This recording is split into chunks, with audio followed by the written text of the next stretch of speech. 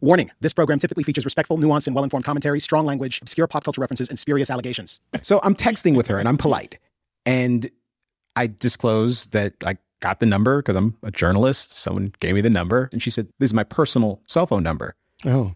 There's a huge difference between your work phone and your cell phone. Whatever. Have you ever used this number for work? Yeah. You know what? I bet you have. So that's the first thing. But the second thing is, that's the last reply I got from her. I started following up. Happy to redirect this request. Tell me where to reach out to you because I got some questions. Nothing. The following day, in the morning, sorry to ping you here again, planning to publish something soon. Just had a few questions about the reporting. No response. The last text for me is this afternoon, which would have been this morning for me. What the fuck is wrong with her? And still polite. The critical issue here is I have a source that insists both Steve and Fred disclosed during your interview that Emma knew Fred was from another neighborhood because Fred said so just as their argument was beginning. Can you confirm? ? And if this checks out, considering how materially this detail impacts the story, why not include that disclosure from one or both men in the package you cut for air or the write-up that appears online? This seems like a substantial omission. To date, I still do not have a response from her about this. One suspects that this doesn't appear in the story because it is super inconvenient. We know of new methods of attack. The Trojan horse. The fifth column. Greetings and welcome back to another exciting installment of the Fifth Column Podcast. This is your weekly rhetorical assault on the news cycle, the people that make it, and occasionally ourselves. I almost forgot what I was getting ready to say for a minute there, but I won't forget this. I'm Camille Foster. I do various things at a place called Free Think, and I do them in particular ways that are so sophisticated and refined. There's a great deal of strategery involved. And I'm successful What's at he it. talking? He's stoned again. I don't know. He must be. I'm joined. Jesus Christ. I'm joined by a lot of remarkable people, and I'm delighted to be doing it today. This is going to be a stellar show. We don't really know what's going on, but we've been busy all week. Matt Welch, editor-at-large Reason Magazine. He's wearing his Moynihan Taught Me t-shirt. Yes. It's nice to see you. Michael Moynihan of Vice News, who is the Moynihan referenced on the t-shirt. The Asada of 2021. Yeah. The only difference between me and Asada is I never murdered anyone. That's the only I can hear father figure playing in the background. It's very good. Yeah. And of course, back for a second tour, Katie Herzog of the Blocked and Reported podcast is joining us on the Fifth Column for the second time. We've had both of the hosts of that fine podcast on our podcast. And you know how many hosts we've had on theirs? None. Yeah. Because of racism. That is why. That's why we need to ban CRT. We are right anti-white. away. Thank you guys so much for having me. I feel so honored to come here and diversify your podcast because not only are you having a vagina haver on the show, you're having an actual Karen. Have a Karen here to represent my people. Wonderful to have you, Karen. And person with a vagina, we are also happy to have you. Are like here lesbians too. Default Karens? Is that the idea here? Or no, I'm just personally a Karen. I'm I'm a rule enforcer. I don't personally like following the rules, but I do like enforcing them. Self-described. Yeah. Karen and proud. Yeah, I have a lot of free time. Which is good. Wait, we had Jesse on like a long time ago, right? Why? I don't know. He was terrible. Yeah. I think we took that one out of the archives, right? Yeah. We did not. It's like Louis C.K. at HBO. This shit just disappeared. I don't think we have it anymore. The 30 Rock Blackface episodes. He was never Oh my God, that's right. Yeah. Oh, wow. Haven't we had him on twice, though? No, I thought we'd had him on twice. He might have been in the in-between zone when either one of you were kind of dropped. Oh, my May Pang period. The lost weekend. When I went to California with May Pang and was hanging out at, what was it, Troubadour? Harry Nilsson. Harry tamping on your head. Yeah, that's right. You can look that stuff up, people. It's really important. So what's going on, Camille? We have been very busy. It's been an interesting week. And part of the reason Katie's here today is because she and I have been looking into this story that caught people's attention beginning on Sunday about a young lady in Williamsburg. And I'm wondering about the best way to set this up because I would like to talk about it. And there are some some revelations. Do you have some sound effects? I have some sound. Do you need I some will play barking? some audio. Some barking. But I also figure we should talk about some other things later in the podcast, and I'm not sure which ones we should talk about. I see the Koch network slammed the critical race theory bans. It's been somewhat incendiary, but what else are you guys interested in? I'm interested in the thing you're talking about at the top there, the Karen stuff. I'm primarily interested, by the way, that all the racism seems to be in like progressive enclaves. Well, it's always Williamsburg. happening in like the Upper West Side, Williamsburg. Maybe, I'm just going to throw this out there, and then I want you guys to explain what happened, because it's down the street from where I am. Maybe it's that people are just oversensitive in these parts of the world, and maybe they're just looking for it. I think that might be the true, because when you have Nicole Hannah-Jones turning on you, it's a bad day for you. So Camille, Katie, tell the world, who hopefully has no fucking idea what this is about, because it's a great time suck of idiots and losers. Tell us who these idiots and losers are this time around. Well, let me do this. I'm going to play some audio from CBS 2 here in New York, who actually covered this story. And this to begin, this story did not go nearly as wide as the Amy Cooper story, despite the many parallels. And one can guess at the reasons why, but it did get some coverage. And listen carefully to the audio. Now to a disturbing incident in Brooklyn. A woman is accused of a racially motivated verbal attack against a couple in a dog park. CBS 2's Thalia Perez has the video that's sparking outrage on social media and an exclusive interview with the couple. It's a story you'll only see on 2. Stay in our hood. I'm sorry, what? Frederick Joseph was in disbelief, repeating the words he said were directed at him by a person in the park Saturday night. That woman, who we are not identifying or showing because she has not been officially identified, gave Joseph the finger and attempted to knock the phone out of his hand. She's like, "You're not from around here. Go back to your hood. Stay in your hood. Stay in your hood." So I'm like, "Stay in my hood," right? Like, You're being racist right now. She's like, "I'm not being racist." Joseph says that part of the confrontation was not caught on camera. He says the woman was upset because she confused his dog with another dog that was barking loudly. And I try to explain, like, "I think you have the wrong dog." And then she just starts, like, going, like, completely out of left field. You know, at that point, I'm like, "Look, what you're doing is deeply, deeply offensive, deeply racist, and I want to get this on camera because I don't want there to be any misconceptions about what took place here." She was saying a lot of things, and that's when, finally, you guys need to take your dog out of here.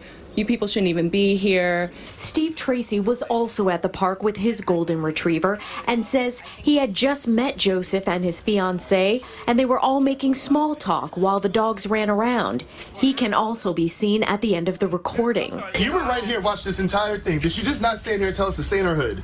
She did. Yeah, as those words were coming out and things started to unfold, it was pretty obvious to me, like, this is not okay. Joseph, an author who has written a book called The Black Friend on being a better white person, first posted the video to Twitter, where it picked up steam almost immediately, with some offering support and others quickly working to track down the woman they labeled as a Karen. When asked for her response to the dog park incident, she had this to say. "No, thank you. No comment." The woman has reportedly lost her job over the incident. Derek Anderson, the CEO of Bevy, believed to be her employer, was swift to take action, offering an apology to the couple and then announcing on Twitter, quote, "Yesterday, an employee engaged in behavior contrary to our values and has been terminated." I think that it's important that people know that there are consequences for their actions. In Williamsburg, Thalia Perez, CBS 2 News. Heck of a job. That's a hot story, Camille. Thank you, Thalia Perez. More on Thalia Perez in a moment, who I have not been able to talk to, but I have been reaching out to because I have questions. Mm-hmm. So the short version of this is, at some point, Katie and I realized that we were both talking to people who had some relationship with the events that took place in the park. And we've developed some sources. And those sources have told us things about what transpired that day that are a little less compatible with that story than people might suspect. By the way, it's going to strike all of our listeners that you have insanely good sources within dog parks in New York City. populated by Karen. You know what? Yeah, may not be exactly. People have gifts, okay? Yeah. And this Just is one of my it. gifts. Embrace it. Male Karen. Now There's a we're Karen doing hotline. we're doing some laughing, and there are things about this that are funny, but there are aspects of this that are not funny at all. And one of them is that a young lady who is in her early 20s found herself in the midst of a miserable scandal that ends with her getting shit canned by her job.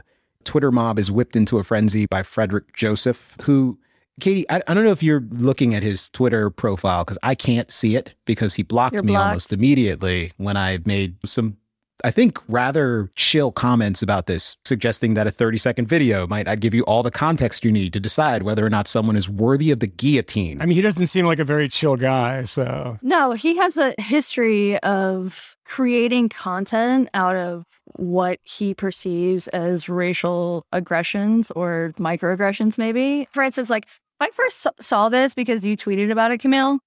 But I recognize his name immediately because on my podcast, Blocked and Reported, available wherever you get your podcast. Not Jesse's. Yeah, not Jesse's. Yeah. My assistant, Jesse.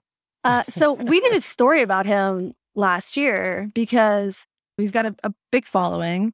He wrote a book called Your Black Friend or something like that. Hates you. Yeah. and it's not a children's book. And I recognize his name because last year, he got an Airbnb, I think in upstate New York. And there was some like kitschy Wiccan iconography in this house. And he complains to Airbnb he wanted to get a refund because he said that satanic iconography in this house was racist.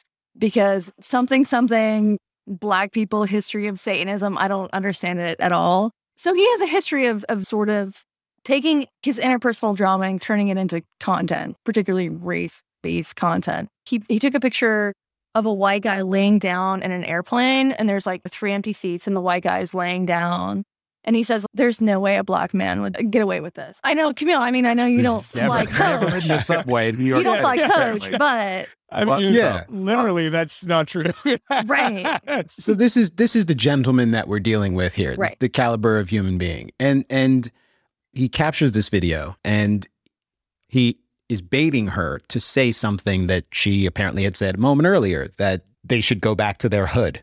She should have said neighborhood. And the circumstance is one where she's in McCarran Park, Moynihan in Williamsburg. Mm-hmm. Yeah. And this park is huge. It's enormous, yeah. But it's kind of in the center of Williamsburg. As I understand it, it is a destination that people drive to on the weekends. It is very busy. It is in the summer. Is it the one by the water? No, it's on the border of Williamsburg and Greenpoint. And if you know the greatest bar, it used to be the greatest bar called the Turkey's Nest, where they let you smoke past the smoking ban for about 10 years. It's right on the edge there. There's like tennis courts. It's very, very big. In the summer, it's always packed. There's a public pool. But the dog park there is quite small. It's a little kind of on the edge of the park. Yeah. Yeah. And I do want to point out that of the tweets, Camille, a mutual friend of ours, pointed out that this guy had tweeted that he was in Harlem, and he's like, there's all these white people in Harlem. I don't feel comfortable up here. And Camille's mutual friend sent this screenshot on, and he said, it sounds like he's saying, go back to your hood. I was like, that's a one-way thing. You can't do it both. I like that a place called Harlem. Yeah. It's bad that white people are at this place. It sounds a bit Dutch to me. So I mean, this is a guy who's kind of looking for opportunities to get upset. But I was saying a moment ago that this park is a destination for people, and it is regularly the case, according to the sources that I've spoken to who live near this park, and I imagine Moynihan can confirm this, that dog owners who find themselves in the park are encountering other dog owners who don't necessarily live in the area. Yeah. And on this particular weekend, while what we hear about this is, white woman shows up, she says, why don't you stay in your own hood? The presumption of everyone online is that this is racist, either A, because why would you say hood to a Black person? That's just racist. Or B, because she's assuming that this man isn't from Williamsburg. He's not from her neighborhood. That's not possible. Which, do you know anything about Williamsburg? There are Black people in Williamsburg. But more than that, according to witnesses who were there, while in conversation with someone at the park, he explicitly says that he is not from the area. In fact, he had just come up from Dumbo. He lived in Long Island City.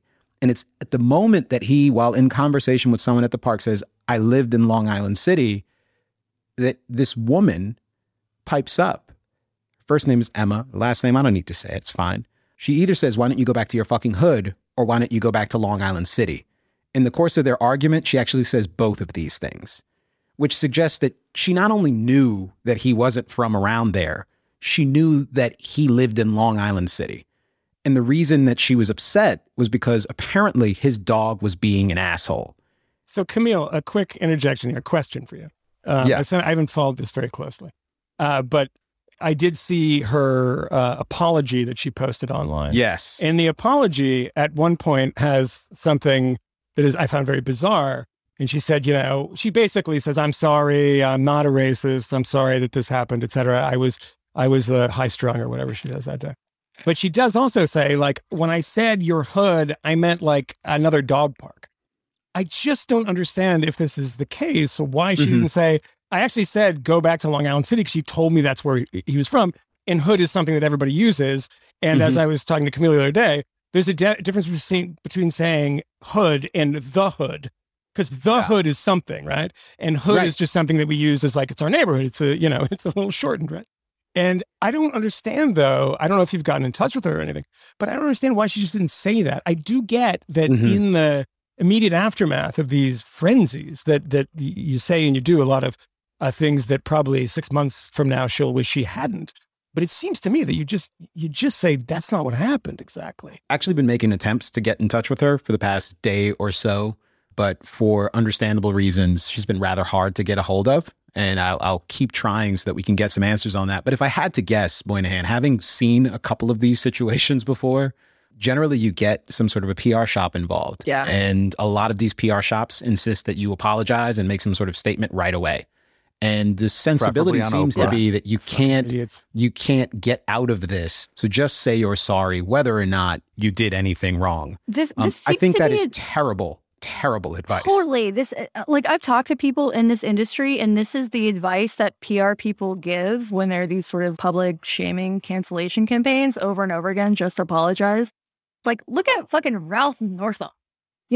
Just like, it's a great example. Yeah. Don't say you're sorry. And he actually maybe did something legitimately wrong, but don't say you're fucking sorry. Yeah. Never it's not a measure of whether or not Northam is right or wrong. It's just as a strategy is concerned. It doesn't work. If you don't say it, it doesn't work. And the thing about it is that, I feel bad for people like this. And I don't know, Camille, if you said she's in her early 20s and probably is somebody who's not paying a ton of attention to things like this when they happen to other people. But if you're paying a tiny amount of attention, you'd realize that they don't want your apology. The apology's never accepted and says, guys, lay off her. And, that was the thing in like John Ronson's book had a pretty good theme of that all the way through it. And, in my interactions that were in that book is that I actually said that the first day because I said to somebody from the New York Observer, they called me and I was like, wasn't expecting it. I just didn't. Twitter wasn't really working like that at the time. It was like 2014, 15. And the guy said to me, is like, what do you think what's happening? And I was like, I just wish everyone would fucking cut it out. Like, I feel bad for the guy. Yeah. And it's too much. I said the first day to Joe Lehrer. Yeah. And it's the first day. And it's like, I don't know the guy to apologize. He didn't do anything to me. But in that context, if you apologize, it does not assuage or appease anyone. Yeah. And as a matter of fact, it makes usually people more rabid and more virulent. I would maybe I should move through this quickly just so I can get certain facts on the board so that we can talk about it around that. Before you do that, because you've introduced geography into this and Moynihan has knowledge on the ground. I'm not as experienced in Williamsburg and Long Island City as you are.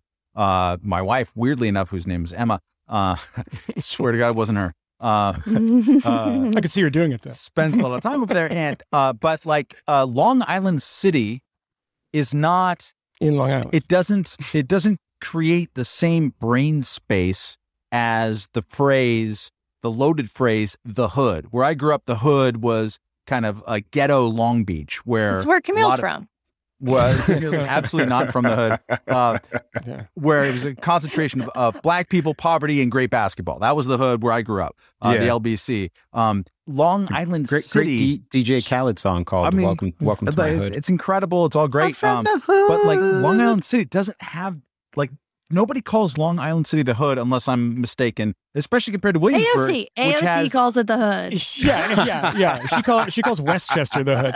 I'm from Bronxville. The bottom line is important here. The people who say hood are younger people hood. imaginably. Right. But she's a young girl, and she says go back to your hood. She doesn't say the hood. She says your hood. If she knows he lives there, hood does not mean place where ghetto black people live. Yeah, there's no possibility that she was saying that because she was invoking race. In fact, what we know about the argument that they had there that day, and I'll just tick through a couple of the things that we know that other people don't know and that haven't been covered in the press. You're breaking news. Yeah. that Fred decided he wasn't going to share in his Twitter stream. And I don't even know that we've said this explicitly.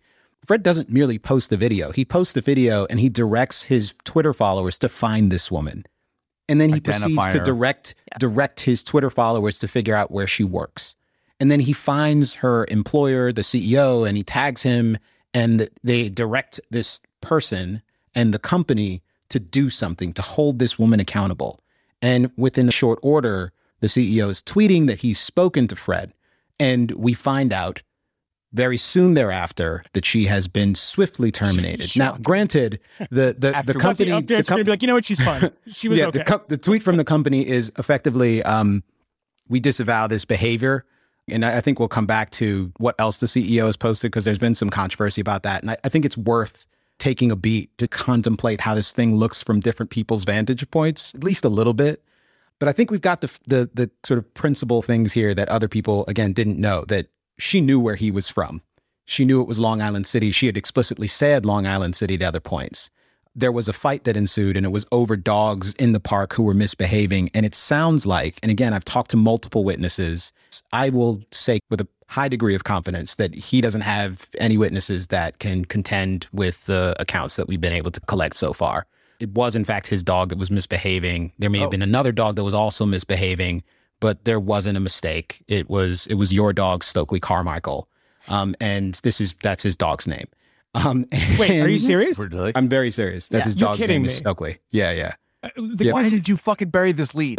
What is wrong with you? The case is still thrown out of court already. The case is solved. It's not even Stokely. The dog's name is Stokely Carmichael. It's the full fucking name. Are you kidding me? Can you imagine walking down the street yelling that? The dog may respond to Stokely. The dog may respond to Stokely, but the dog is literally named after Stokely Carmichael. This is another thing that was discussed at the park. Fucking Huey Newton, Stokely, Fred Hampton. He may. He seems like the sort of person who would just leave those dogs at home while he left the house. Weirdly, it's always these people that are super activists. I don't know how this keeps happening. It's just they're magnets for these racists. It just comes to these people. Normal people don't interact. The only people who have dogs named Stokely Carmichael. The burner wasn't, though, right? He wasn't. I mean, he seems... Well, he didn't have a dog. He didn't have a dog, too. It's That's dog people. His thing was feeding other people's dogs. Yeah. Feeding strangers' dogs. This person is bringing your asshole dog to parks close to places where you don't live. But he very quickly became an activist, though. He's doing all sorts of speeches about this stuff, Yeah. Well, not at the moment. I mean, he won't talk to me. He's not really doing much publicly these days either. It's strange. He did a comic book about it. It's like an HBO show. Yeah. He did. It's a pretty bad comic book. I think he just won a MacArthur Genius Grant, actually. They are just giving those things out like candy. MacArthur Super Genius. What's better than genius? Genius X candy.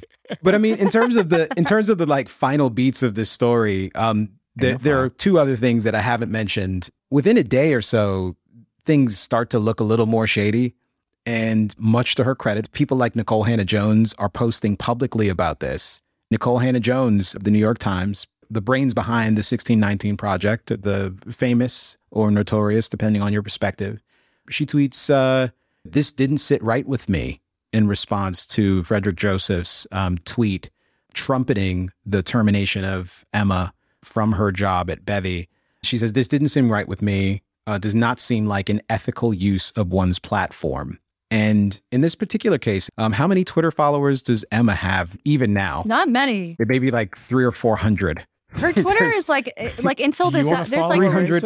It's 366. I follow Emma. I follow her. Yeah, but it's like her statement, and then all of her tweets are like from 2013. They're like broken Instagram links. Like, and then you look at like the people she's following. It's Kim and Khloe Kardashian and stuff. And by the way, Kim and Courtney. Fake news. Camille. Is that my daughter? If you go back to if you have tweets that go back to 2013 and 14. And you're an actual racist, they're always like Asian jokes and like fat jokes. Everybody, like people involved in every story is like, oh, well, you have this tweet from 2013. They were fine.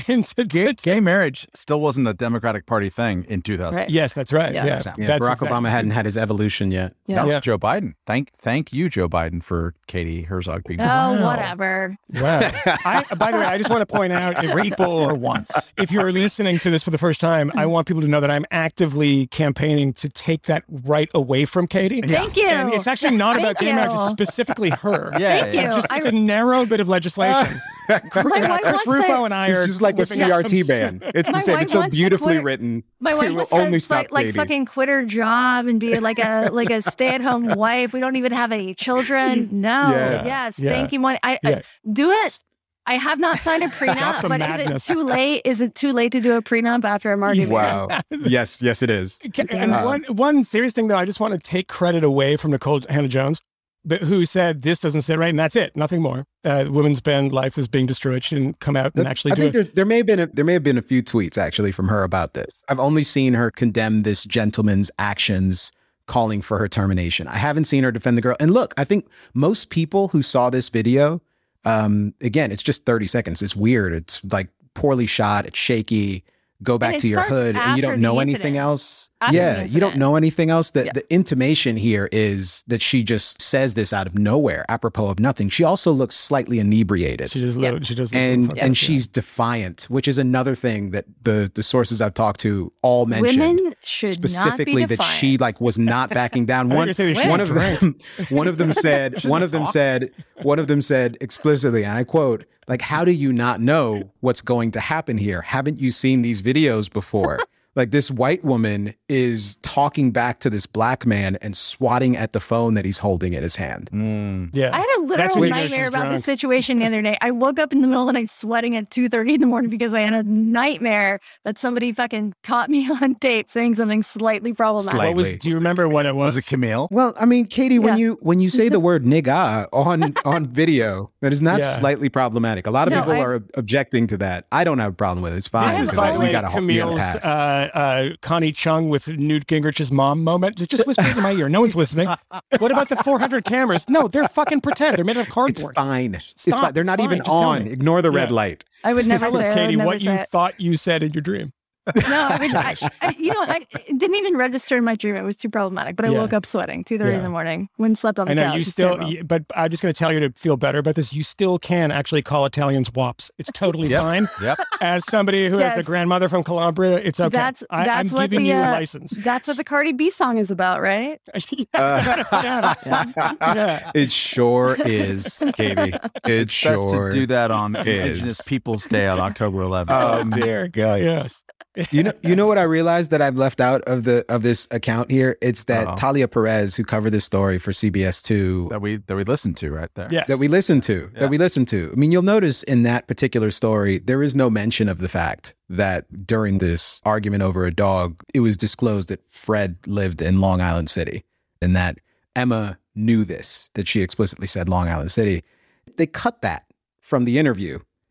Both people who were interviewed by her, both Steve and Fred, on camera, according to the source that we have, both people who were interviewed told her people about this. They made a determination to omit the exculpatory fact that Emma would have used the phrase hood, perhaps for the same reason she used Long Island City, because he really wasn't from the neighborhood. And I can't say that they did it for malicious reasons, but I've got reason to suspect it, and I'll tell you why. And according to, again, the sources that I spoke to, some of them had similar encounters with other interlopers who would come in with their dogs to McLaren Park. They've had similar arguments. Immigrants. That's what they call them. Immigrants. You know what it is. So it's very odd that this was missing. And I did, again, I tracked down Talia's phone number and I sent her a text message and I just said, hey. This is the reporter. Yeah. This is the reporter. And I said, hey, any chance we could talk about the piece that you produced? And initially she seemed to think that I was from like another local news organization and, kind of friendly. And I said, no, I'm Camille Foster, and sent her a link to my Twitter handle. And the response comes back and it's, oh, okay, how did you get this number? I mean, come on. As a journalist, you never, that's how you know that she's a shitty local TV journalist. How did you get that number? Is somebody like who's a town official in like Nebraska says to you. It's like, it was a strange question. Yeah. It's so weird. My That was the first thing. Answer. That was the first thing that came back to me. It's like, if you're doing journalism, and it reminded me of that Police Squad episode where Frank Drebin plays he's posing as a locksmith, and the guy catches him inside and he says, who are you and how did you get in here? And he says, I'm a locksmith.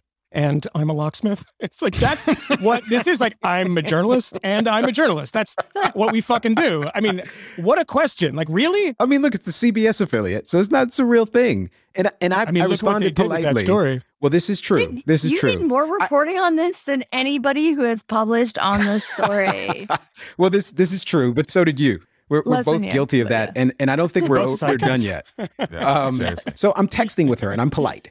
And I disclosed that I got the number because I'm a journalist. Someone gave me the number and she said, this is my personal cell phone number. Oh.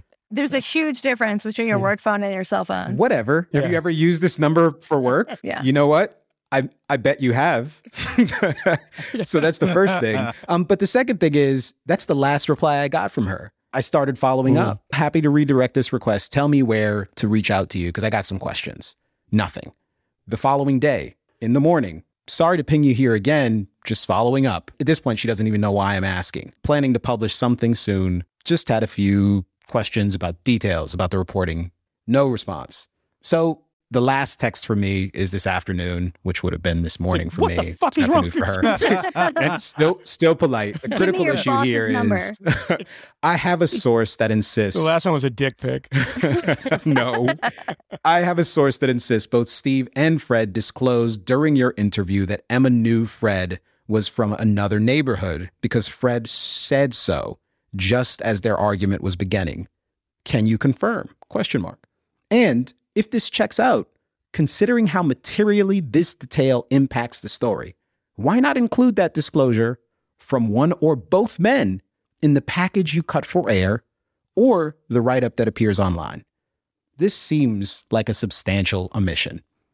To date, I still do not have a response from her about this. One suspects that this doesn't appear in the story because it is super fucking inconvenient. If the story is supposed to trumpet the hero, the beleaguered black man who happens to actually be someone with 100,000 Twitter followers who can apparently turn as a legion on an unsuspecting young woman and terminate her life, metaphorically speaking. It's just crazy. But even if she's not doing this deliberately, and there's a possibility that she's just it is totally possible. And is like, or this they is the were narrative. Scared, or they just wanted to be obedient, but whatever. Then talk to me, say something. She could just think saying your hood is bad enough as it is.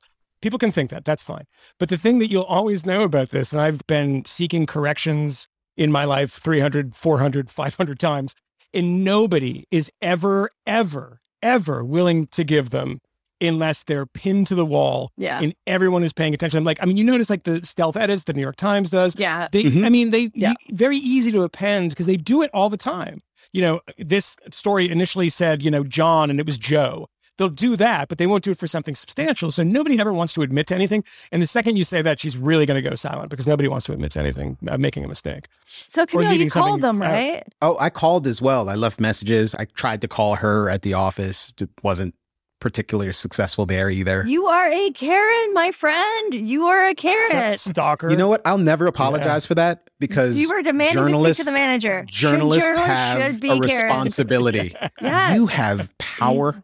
You have authority and you ought to be accountable. And when someone is calling to ask questions about your reporting that has either helped to savage someone or you're joining the Twitter mob a little late after it's already savaged someone, essentially legitimizing this public lynching of an individual human being on the basis of barely any evidence. In fact, in this case, an incomplete evidentiary record that you are in part responsible for, I think it is unlikely that Emma will be able to get her job back. I don't know what the legal ramifications are for the employer. I have, at a minimum, a little bit of sympathy for the employer because it's not hard for me to imagine what happened to them.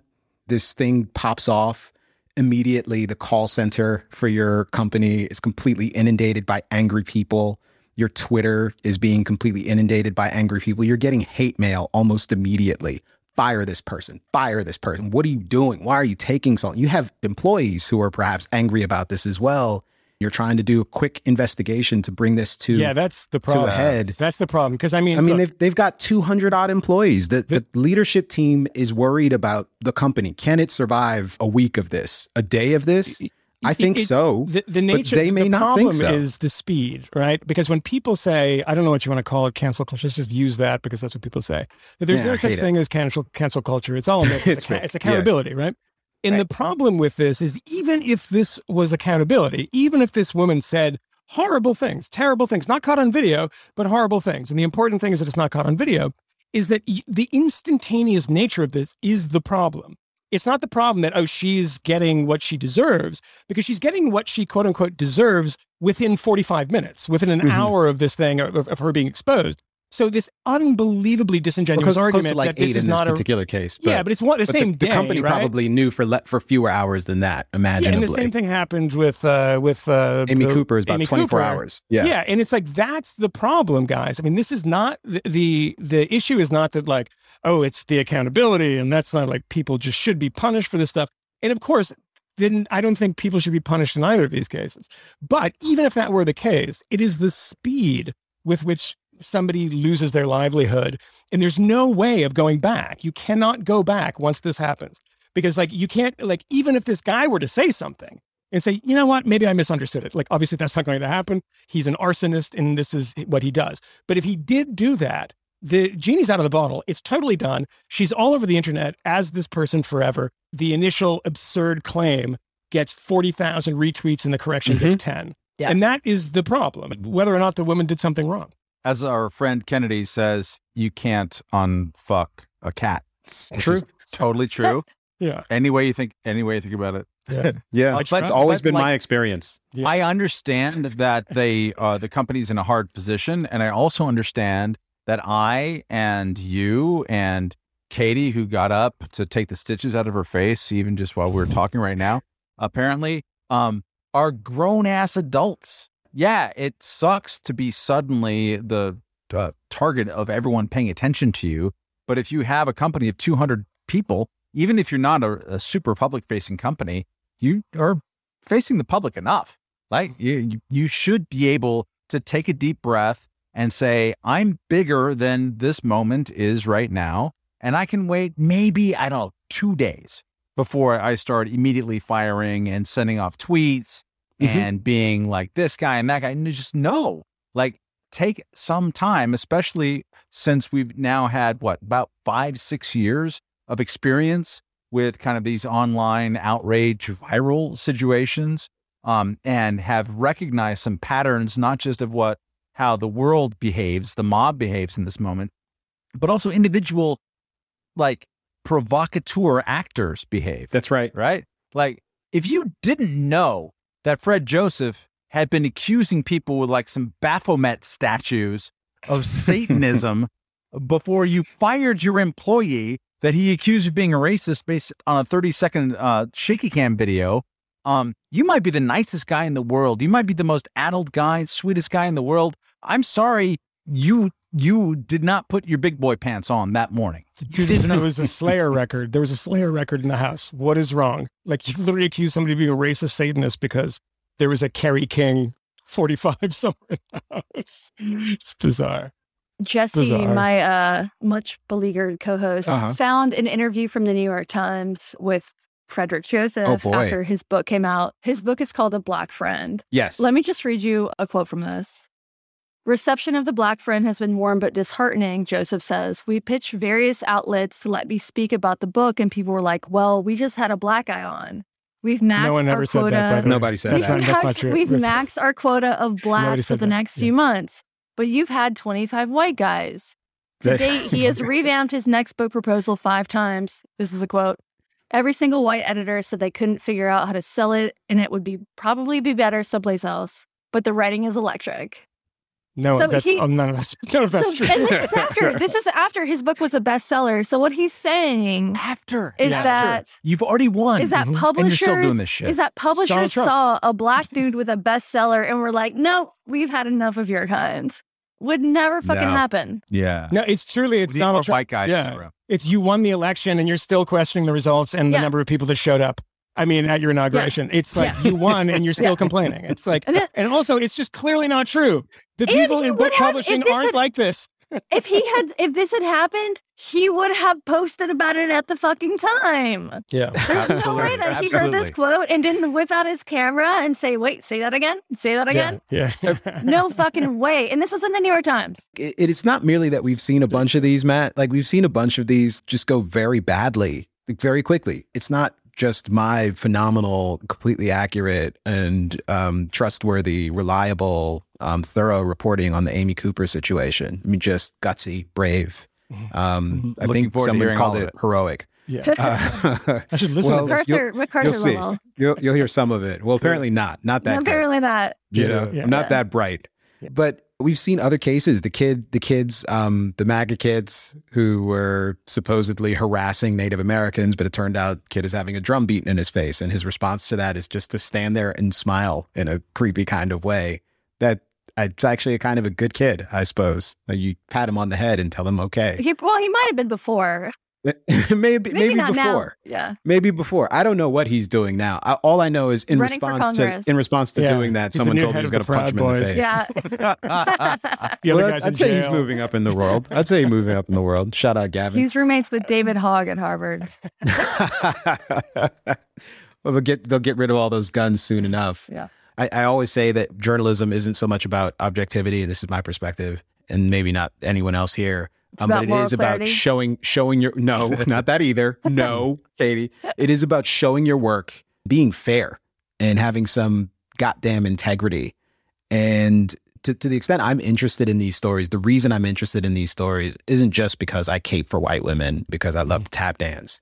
It's because I think there's something genuinely monstrous about the way that we respond to these circumstances where we have very little evidence and we don't seem to appreciate that we are joining a firing squad when we retweet and when we like, and when we, even worse than that, do the reverse image search on behalf of Frederick here and help him savage this person.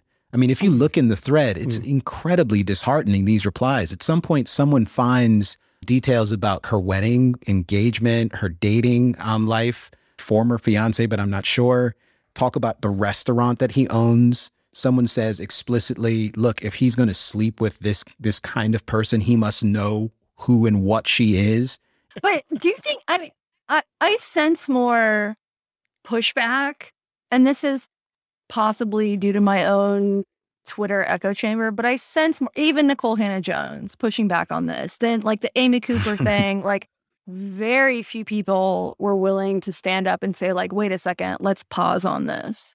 Even though we should all know that any decontextualized 30-second video after Covington, we should all know, like, don't ever, it doesn't matter what your fucking side is, don't judge a 30-second video. It's just easy to take shit out of context. But I do sense more pushback on this. Like, Nicole Hannah-Jones is just one data point, but I think it's a significant one that possibly the tides are turning here. Maybe that has something to do with the fact that she was also the subject of a cancellation campaign, albeit a very different one, not an online one, but a objectively sort of more important one, because it was like due to like state and, state universities and funders and shit like that. And that does change you. I talked to you have the power too when you're Nicole Hannah-Jones for there to be no backlash if you defend somebody. There's a lot of people she's gotten some backlash for some things from the left before. But she's sort of bulletproof though. I mean, it's not going to affect her in the long run. Yeah. You know what I mean? There's no chance. Somebody who's like, like a normal liberal young journalist that's I don't know, The Atlantic or The New Republic or something comes out and says this is kind of bullshit. It's different. There's a lot of risk in that, actually. Yeah. I think there is. Moynihan, I've always been curious to talk to you about your role in the Jonah Lehrer thing, because I didn't realize that I read So You've Been Publicly Shamed after I started listening to the podcast and met you. Yeah. And you didn't recognize that person in the book? I didn't. You were so much nicer in the book. You were so much more sober in the book. Yeah. I developed a pretty serious drug problem after that Jonah Lehrer stuff. So you can blame John Ronson for that? Yeah. I made like $300 off that story. So it wasn't like I was flush with cash buying heroin and cocaine. And this is, this is pre-cancel culture, and Jonah Lehrer did shit that was obviously unethical. But if this story had happened now, I think we'd be talking about this in the cancellation context. Yeah, I mean, John's, angle on that, and he said publicly a number of times that it was his favorite chapter in the book because it's kind of a complicated one. But the most, no, but it's just like, it's not about me. It features you. No, the story is interesting, and his angle on this was not about. It was just about the mob and how the mob responded to him, particularly when he then apologized. And what John didn't mention is I actually contributed something to that too, because these live tweets were streaming across, and I just tweeted something that he was lying in his apology. And it just wasn't true. But it's like that kind of mob to John struck him as something new and something different and something kind of medieval. And I think he's right about it. And it was not in the same context as like cancellation now, because that's all stuff that people didn't really deserve. Or if they deserved something, it's totally disproportionate what actually happened. Often they're not public figures to begin with. Yeah, I mean, and look, and he had multiple chances to come back. I mean, he published another book, and I think it was Penguin that actually published it, but nobody bought it. And that's, you kind of let the market decide in that way. He didn't. I mean, he got fired from the New Yorker, and he had other things, and he was making a lot of money in speaking gigs and the rest of it. So he was essentially all that income dried up, but he got a second chance, which is kind of rare. And the second chance was like the book about love or something. Neurology. And that didn't sell any copies. And to be clear, Stephen Glass did too. Moynihan, in public and also on this podcast, cheered on the second chance. 100%. I think that he deserved it. I think that he suffered a lot. I don't think he suffered too much at the time. I think that what John wrote about was too much for me, actually. But just sort of broadly, I thought it was like, that was about right. You should be fired for something like that. And you should not be. Oh, absolutely. These these incredible heights of journalism that he ascended to that, should be for somebody else and not for somebody who cheats. But, at a certain point, it's like, okay, the guy did this. And what really changed my mind about it was talking to somebody who knew Stephen Glass. There's a great film about Stephen Glass. We haven't seen it, called Shattered Glass. Yeah. With Hayden Christensen as playing Stephen Glass, based on a Vanity Fair article about him, which has the great thing that they keep in the film where every time Stephen Glass was close to being exposed, he would say, "Are you mad at me? Chuck, are you mad at me? Are you mad at me?" It's like this little tick.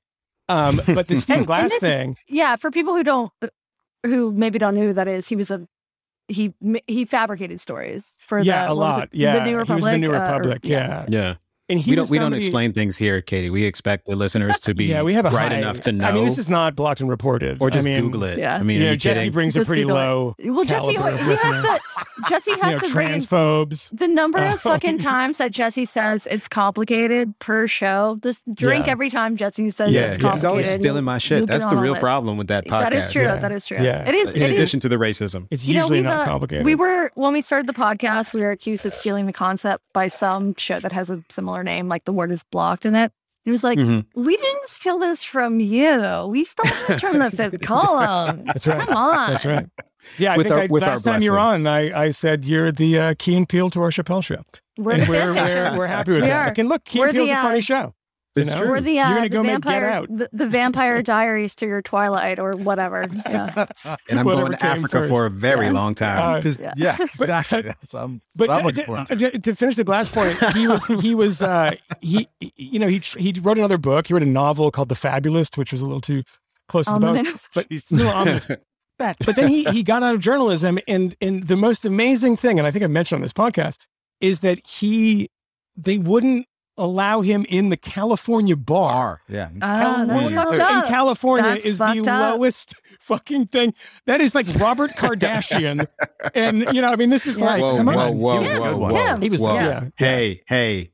Okay. Hey. What? I mean, give him credit for hiding OJ's clothes, but I mean, that's not a legal thing. Hey. It's just like a friend. Wait, It's a friend. And this is not because he was convicted of fraud for fabricating stories. This was just because of his like fucked up reputation among. Yes. Yeah. What? We don't want him to be a lawyer because that would really bring down the reputation of lawyers in LA. And that's just like, are you going to fucking punish this guy forever? Yeah. Honestly, it's ridiculous. It's way too much. Do you know how old he was when he was did in his this?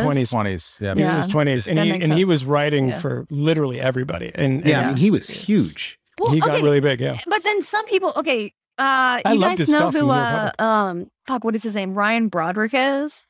Yes, I do. Okay. Yeah. Ryan Broderick, he wrote for BuzzFeed. He was busted plagiarizing like over a dozen articles.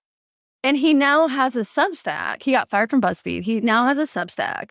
And he's in this little conglomerate with the like Charlie Warzel and like those people, the sort of like misinformation beat people, Taylor Lorenz, those people, they have a like little Discord together and they all share funding. And he was busted for plagiarizing 13 articles. And it has apparently no bearing on his like reputation among media people because they're all friends. It's very, very strange. And I've tried for years to figure this out because Jill Abramson plagiarized and I exposed that, and she was not fired from Harvard. That was a great that was a great episode. I remember listening to that as an early fifth column. We're still waiting on you to come on the podcast. Jill, you said you would come. She said she would when I talked to her. Come. She said she would come. She's waiting out. Weirdly, she's a liar. But nothing really happened to her because she's friends with everybody. Her and the Joy Reid throuble with Camille. Yeah, Joy, but she was. I mean, the Joy thing about it is Jill Abramson was not hacked Actually, like Joy Reid. Joy Reid was just. Joy Reid is a victim. That's right. She was like a Cozy Bear, or like the original iteration of like Fozzie Bear. Oh the my FSB God! Was like, we must get Joy Reid. She's make her homophobe. We found backdoor into blogspot.com. Like 2007, dude. Yeah, it was. It was like the fucking internet archive. She said that she got that her internet 2007. archive. She was. Well, they had Internet Archive makes sense. That's actually more convincing. It's 21st century shit. It's amazing. They hacked the Internet Archive. And I've hired internet detectives, to figure out what happened. Dude, the funny thing is she hired somebody who had just given up looking for the real killer of Nicole Brown Simpson. And she's like, I'm going to find it. And, it just disappeared. I don't know what this guy's doing. They didn't give up. Okay, they still look at it. Okay, so Joy Reid does that bullshit.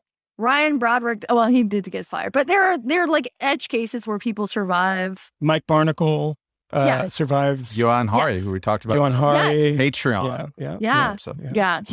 With Johan Hari, he actually had to go into the wilderness for a little bit. There was at least some kind of humility that he had to go experience. Solid 10 months. So much. Yeah, I mean, and he's writing books. He's not doing much, I think, like... But magazine, newspaper journalism is what he's doing before. Yeah. I mean, he had a 3-column-a-week thing with the Independent back in the day, but like he's still gainfully employed for sure. And he was, by the way, he was a unbelievable liar in the sense that there are so many things that he wrote are clearly made up that nobody's ever commented on because it's just like too much at a certain point. Really? And there was one. He's my friend. I edited one of them. He's your friend? Well, you're a friend with a plagiarist. Yeah. We're and a fabulist. I mean, I did read his Wikipedia page, but we're email friends. Yes, we email each other. This is the thing about people like this. I'm sure he's a perfectly nice guy, and I'm totally willing to believe that he realized the errors of his ways. But I mean, there was a piece that he wrote right after 9/11. He was, by the way, a big Iraq war hawk, and then turned around on that and became the exact opposite. I was with him once in London, where he wanted to go with me to taunt anti-war protesters in London, a la... So you wanted to go. And he wanted to go with you. I didn't. I didn't. It was your idea. Hey, let's go fuck with these anti-war protesters. So your problem is that he wanted to tag along. Yeah. No. Matt's problem was Matt wanted to go protest a gay bar, which I thought was so weird at the time. I mean, whatever. But in retrospect, it works out. No, but like I published one of his fabulisms, and it is one of the biggest regrets of my life, and I will never forgive that motherfucker. And you can tell There's one piece that I'm sure is fake, and it's a piece that he wrote not long after 9/11. He said he was going to do some investigative reporting at the Finsbury Mosque, which is where Abu Hamza, the hook-handed cleric, who's now in prison, was the main preacher. And so he, sort of infiltrated as this like doughy white guy somehow infiltrated. And then he says another part of this piece where he goes to a neo-Nazi, Holocaust denial conference or something like that. And he claims in the piece that he sleeps with a man from Finsbury Mosque and from the Holocaust. And isn't that amazing? That both of these places, they're all like closet cases, and they're not actually, if you talk to them, they're actually all, very different than what they, and I was like, there's no way that that's true. I mean, have you been on Grindr? Yes, I was on before I came here, and then I was like, "Oh, Katie's coming on. I can't go to the ramble. Ramble. Yeah, it was my dog in the ramble. Yeah. Well, am I allowed to tell this story? Yes. Yes. You didn't even tell us what it is, but yes. Matt, did we ever talk about? Oh, maybe we did talk about it on the podcast when Emmanuel asked me if I would pose for photos for a sting operation she was conducting. Yeah, this is probably like I can't talk about this. This is this is Never Fly Coach level, I think. Yeah. Matt, she was like, we need more of the shaft. And I'm like, seriously? Yeah. I'm not comfortable with that. Yeah. I mean, more shaft. Yeah. And I don't remember anything after that. I just took the blue pills. That's what she said. Take the blue pills. Matt, at some point, yes, I need to have a conversation with you about your wife. She sounds like the most fucking interesting person. Way more interesting than anybody in this room. Oh, so much more interesting than that. A lot more. Yes. Yeah. She drugged Camille. I mean, she's like the French Bill Cosby. I mean, she almost got the dick pic from Camille. Like, did quite work. There was no almost about it. Afterwards, she had a whole bunch of them. I don't remember, but weirdly never asked Moynihan, and she's known him for longer. I don't. Well, no, I mean, she had to use that pano mode to make it work, but it did work. It's all in the shot. You can do the Grand Canyon, you can handle Camille. I hear you unsubscribing. I can only do this. I can only do this because we have to cut this part, don't we? Nah. You're good. It's fine. I know the fact that it's Matt's stomach now. It's fine. Shh. Stop. No, we have to cut this. Okay, this is very odd. I was a little reluctant to do this because we're kind of doing this weird thing where we kind of open the journalist notebook and give you a sensibility about all of the weird stuff that we're doing behind the scenes, the people we're talking to, the not quite revelations, but the pieces of complicating fact that have been systematically ignored. This deliberate, determined incuriosity on the part of journalists, on the part of it's not determined incuriosity on the part of Frederick. Frederick is just lying. Frederick is misrepresenting the truth and knows full well but to be clear, this wasn't about racism. The New York Times didn't cover this, right? I mean, I think the Post did something. So it's been ignored. Post has written about this. Written about it in a dishonest way. Just mostly people have ignored it, right? Mostly ignored it. Mostly not done any digging into the story, though, as well. They're not interested in the details. Do with Amy Cooper aftermath fatigue. I mean, Camille, maybe this would be too flattering to say, maybe people listen to your piece and we're like, oh, shit's shocking. Shit's more complicated than. I think it's fair to believe that is the reason. It's probably not. No, that's not what it is. Yeah. I think it's probably too similar. I think it's probably too similar to the Amy Cooper thing, but it might also be the fact that there's something gross about the way that this played out. It's gross to gin up a mob and to send it after someone in this way. Also nothing it could be that people had their stomach turned by it. And also celebrate. Yeah. And he celebrated after she was fired. Like, we got the accountability. He kind of, and it was one of those things where he's seated and he's talking, giving this direct address to the camera and saying, it's unfortunate this had to happen, but it's important for there to be accountability for Black people. 2 years ago. This never happens for us. The Ensom dance I will say one last thing, just kind of being kind here, because I do think it could be last. I no about this. It'll be the last. I got a lot of other things to say, and I will say them. And you can't stop me, white people. Yeah. You'll never stop me. Can't stop, won't stop. A Karen can stop you. Yeah, a Karen can stop anybody. I don't believe in Karens. See, I am the Karen. I have a little bit of sympathy for, again, the employers here who find themselves trapped in this situation, because many of them have not prepared for what in the modern era, even as perhaps race-related controversies start to fade in significance and other controversies take their place. Like the internet mob is a thing. And every employer ought to be prepared for this and have some sort of strategy for it. And Moynihan, I think, correctly underscored the need for like there to be some sort of grace period. We should probably formalize this. Employers should have it built into their policy. We do not make snap decisions for any employees. We don't talk about this in the immediate aftermath. We take 14 days or 90 or whatever it is. We investigate it, then we make a determination. That's the only statement you make publicly. Let this thing blow over. But there was a codified everything else. Like every other human interaction. Yeah. So why not this? So 401k, dental benefits, and you get a cool down period. Yeah. Like that is a part of the thing. It's part of our package. It's part of our commitment to every person that we bring on to the team. We respect you enough to hire you. We're going to take the time to investigate this. You might get your ass fired in 14 days or 7 days once we get to the bottom of this. Or we may say, no, there's nothing to see here. And here's the report. Provided it's not about, physical violence or sexual assault or something like that. So even after Katie does the Klan hood blackface again. Well, yeah. I mean, we need to look into it. There could be a lot of explanations. Maybe she's a s'more. I am the head. I'm the head of HR at my company, so it's fine. But which is also a very good head of HR, considering the only other employee is like a open transphobe, but stated transphobe. But I do that. Says I listen to the podcast. I have one more revelation. You don't like trans people. I was like, dude, chill. I was trying to diversify. I found a Jew. He's good with contract negotiations. The CEO had one tweet in particular that I had a few people like text me or DM me and was like, oh my God, can you believe this tweet that he put up? And the tweet was after the termination was announced online. It's do what is right, let the consequences follow. And one could read that as this is a monster kind of standing astride the body of this young girl who they've just fired. They purged the racist. And I don't care if conservative idiots online are mad about that and they like racism. But this is a guy who went to BYU. And that phrase is actually part of a song that Mormon kids sing. And it's entirely possible for me to imagine a circumstance where he doesn't tweet that thinking to himself, I'm going to be the bad guy here and I'm going to beat my chest because I've done the right thing and got rid of the racist. Maybe he's just taking a moment to kind of like reassure himself that he's made the right decision because it was actually a hard day. It's certainly the case that the companies need to be resilient, but the expectation is a public expectation that needs to change, where we're not satisfied with no evidence being the basis for these moral panics, for lack of a better phrase. He's a grown-ass man, and he panicked.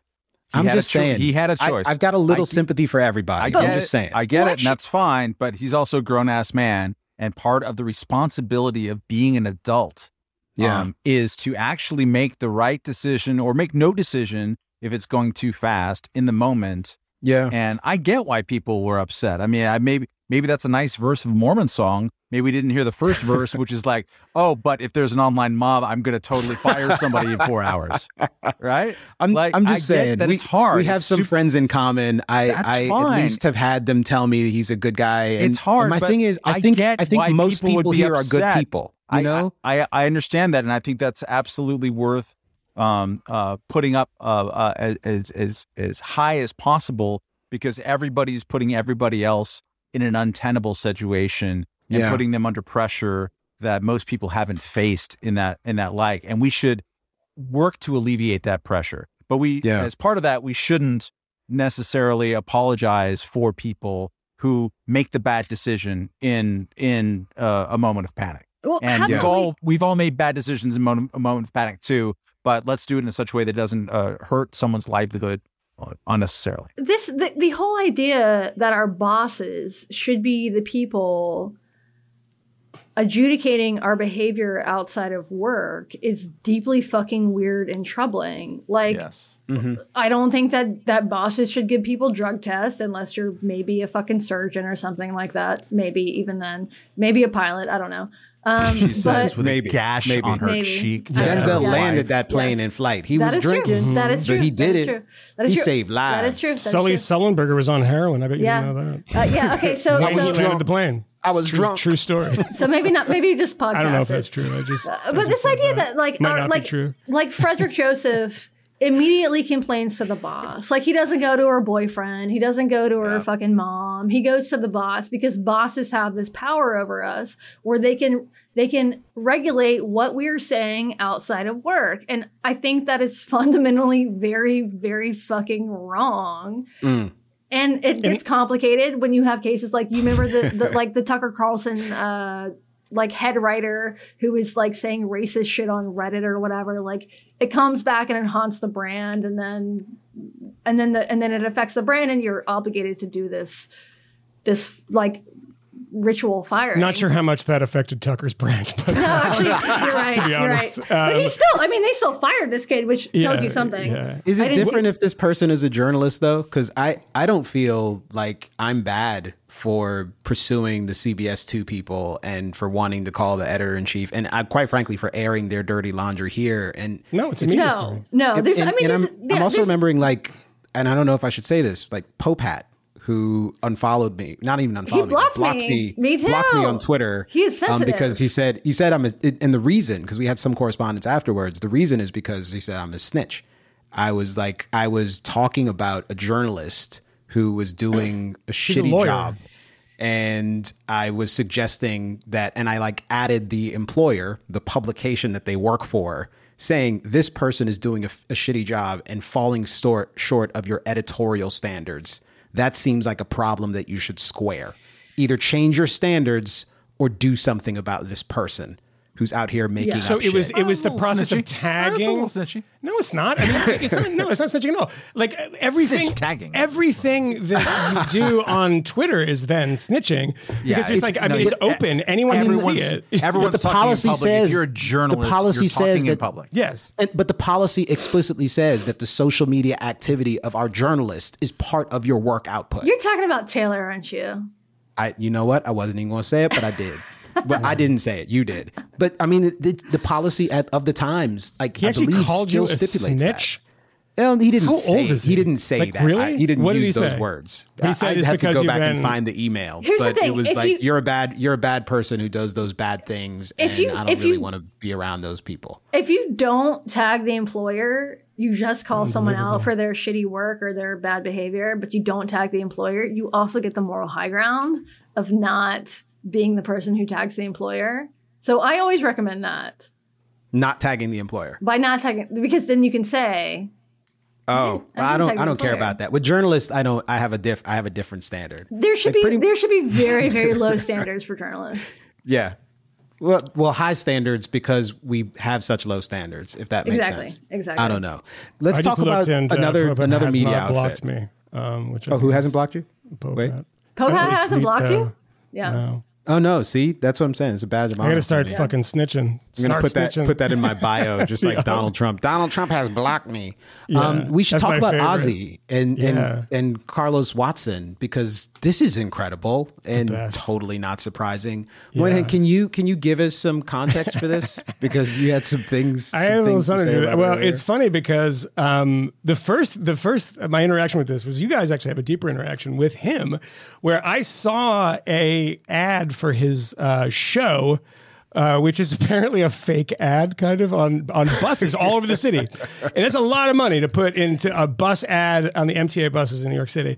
And it was for his show. And it's like the first talk show on Amazon Prime. It looks like an Amazon ad. I thought it was an Amazon ad. And apparently, according to Ben Smith's article about Ozzy, it is not. But there's a picture of Carlos Watson, and it is, from far away, it looks exactly like an Obama picture. There's a very famous Obama picture where he's doing this thing with his hands over his face. It looks exactly the same. But you get, and it says like the most diverse lineup. And I think I sent a picture of it to you guys, and I'm like, what the fuck is this? Anybody heard of this? Camille thought you were racist. Yeah, no one responded to me. Yeah. And then Pope had blocked me. Weirdly, snitch. You're gonna get some stitches. But so I saw that the other day, and then this Ben Smith thing comes out, and essentially what it is about this media organization, Ozzy, who everybody OZY. Yeah, OZY. I guess that's how you pronounce it.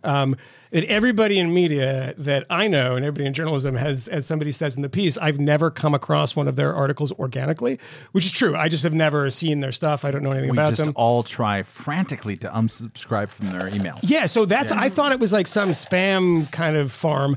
And then the thing that changed for me was I was like, well, what is this? I was in LA and I was in the hotel room and I had MSNBC on because it's the only time I watch cable news. And Katty Kay was on from the BBC, the blonde BBC America correspondent. And her chyron said Aussie Media or Aussie whatever.com.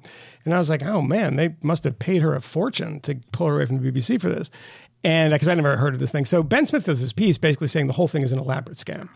That they are just been raising money. And there's a hilarious moment in which the COO calls into a meeting pretending to be the boss of YouTube. And this meeting is with Goldman Sachs to get, which somebody pointed out is actually probably a federal crime. In the commissioning of, getting money, you're masquerading. Definitely a federal crime. Well, definitely a crime, whether or not it's But federal. they noticed it, obviously. Yeah. Because the guy was like, I'm Mr. YouTube. I don't know if that's what he said.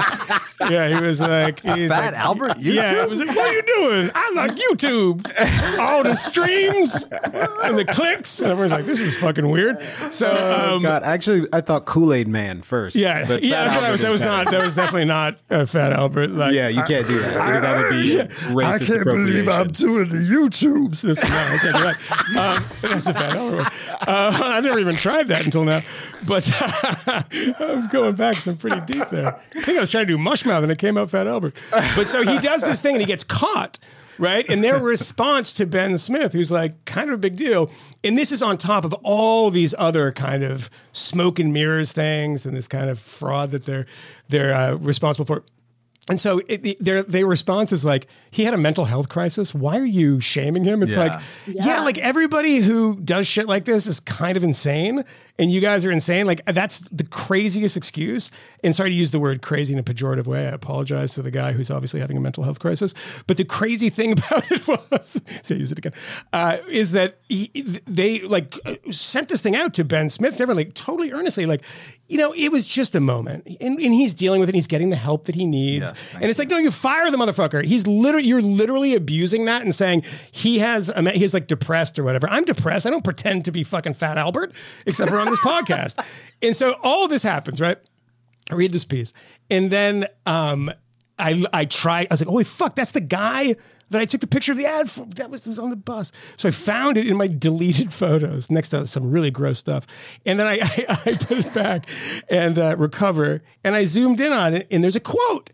And it says, it was the supplement. It was a supplement because I think it's on maybe on the bus too. But they published and Ben Smith mentions this really crazy glossy supplement that came with the Sunday Times, and I remember getting it, and I was like, what the fuck? It looks like a magazine, and it has interviews with all of these people like Malcolm Gladwell. It's like all these big name people, and so I'm looking through it. They did a pretty good job with it. But there's a picture of that dude on the front, Carlos Slim or whatever, Carlos Watson. And it says like... Jamaican, by the way. Yeah, I mean, proud moment for you guys. What a why? Yeah, and it says best interview on television, and it's like it literally says best interview on television, and then it's attributed to Deadline. Right? Most diverse show. And I was like, that's literally nobody said that. That cannot possibly be true.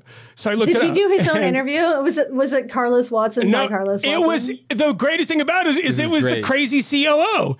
The guy gave a quote to this Deadline thing, which, and by the way, Deadline, Variety, etc., and I know this pretty intimately, they just do press releases all the day for people they sent. It was clearly like kind of a press release thing.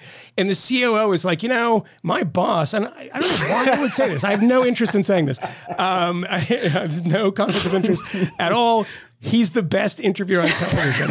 And then they take that and they put it best interviewer on television, deadline. And I'm like, motherfucker, you guys are either the most dishonest people on the planet. You don't know how this stuff works. It's like, no, it was said in Deadline, so that's true, right? It's like, no.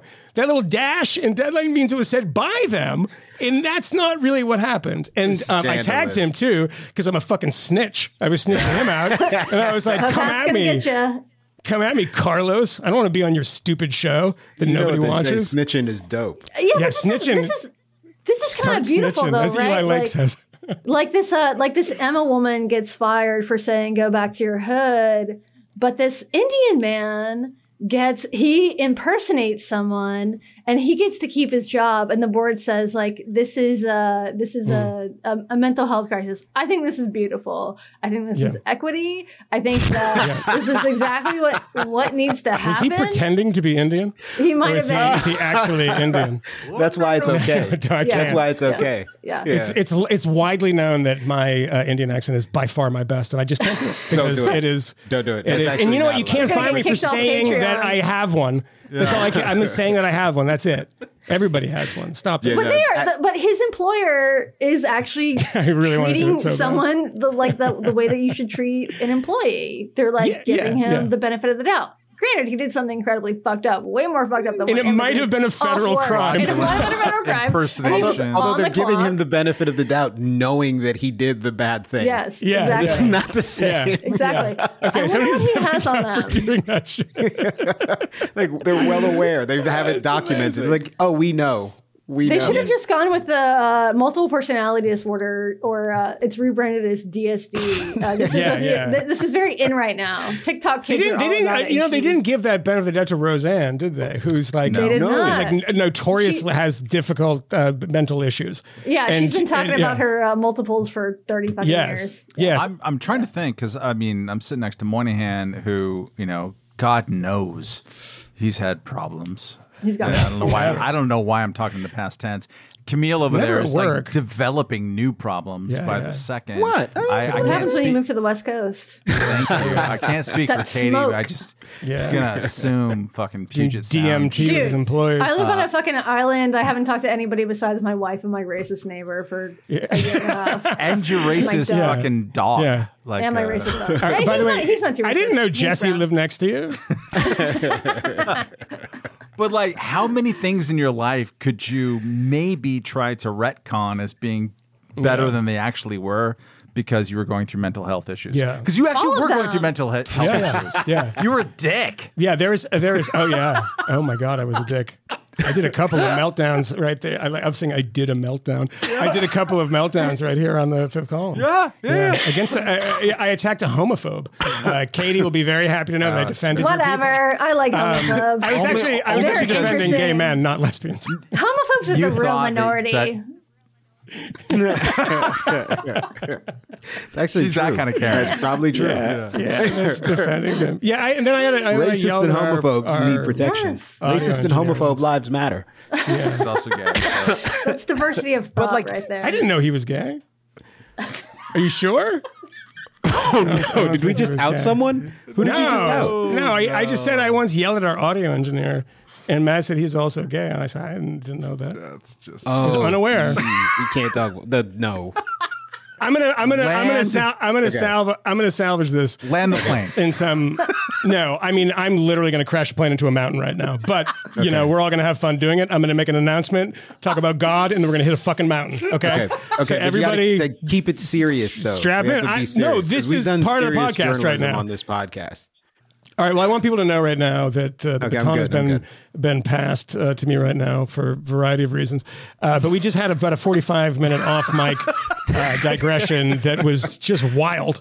And I don't. By the way, I don't want to hear you. And I know I'm talking about you Patreon guy who sent the message that was like, I pay good money from this, and if you bleep something out, I'm just like losing cash. I pay too much for this. Sorry, but that was 45 minutes of us ruining our fucking lives, and you're never going to hear it. So never going to hear it. But it was actually racist, and if I say it, that mostly means it's true. Oh my God, she is really. I think everybody got a good lick in there. I'm a Karen. Come Come on. Well, Karen, I mean, I'm going to rename you. I think you're the Bull Connor of the Puget Sound. I think you're just a full-on racist, actually. Those last 45 minutes were rough. Look, I am the true minority. Replacement Everybody else theory. is a they, them. Come on. I'm the last one. Replacement theory. Speaking That's of the name of this theory, podcast. That's the new one. That's the offshoot podcast. We should actually stop being the fifth column and turn into the replacement theory. That is the replacement name. theory with Michael Moynihan. Yeah, totally. Yeah. Cut his mic. And Richard Spencer.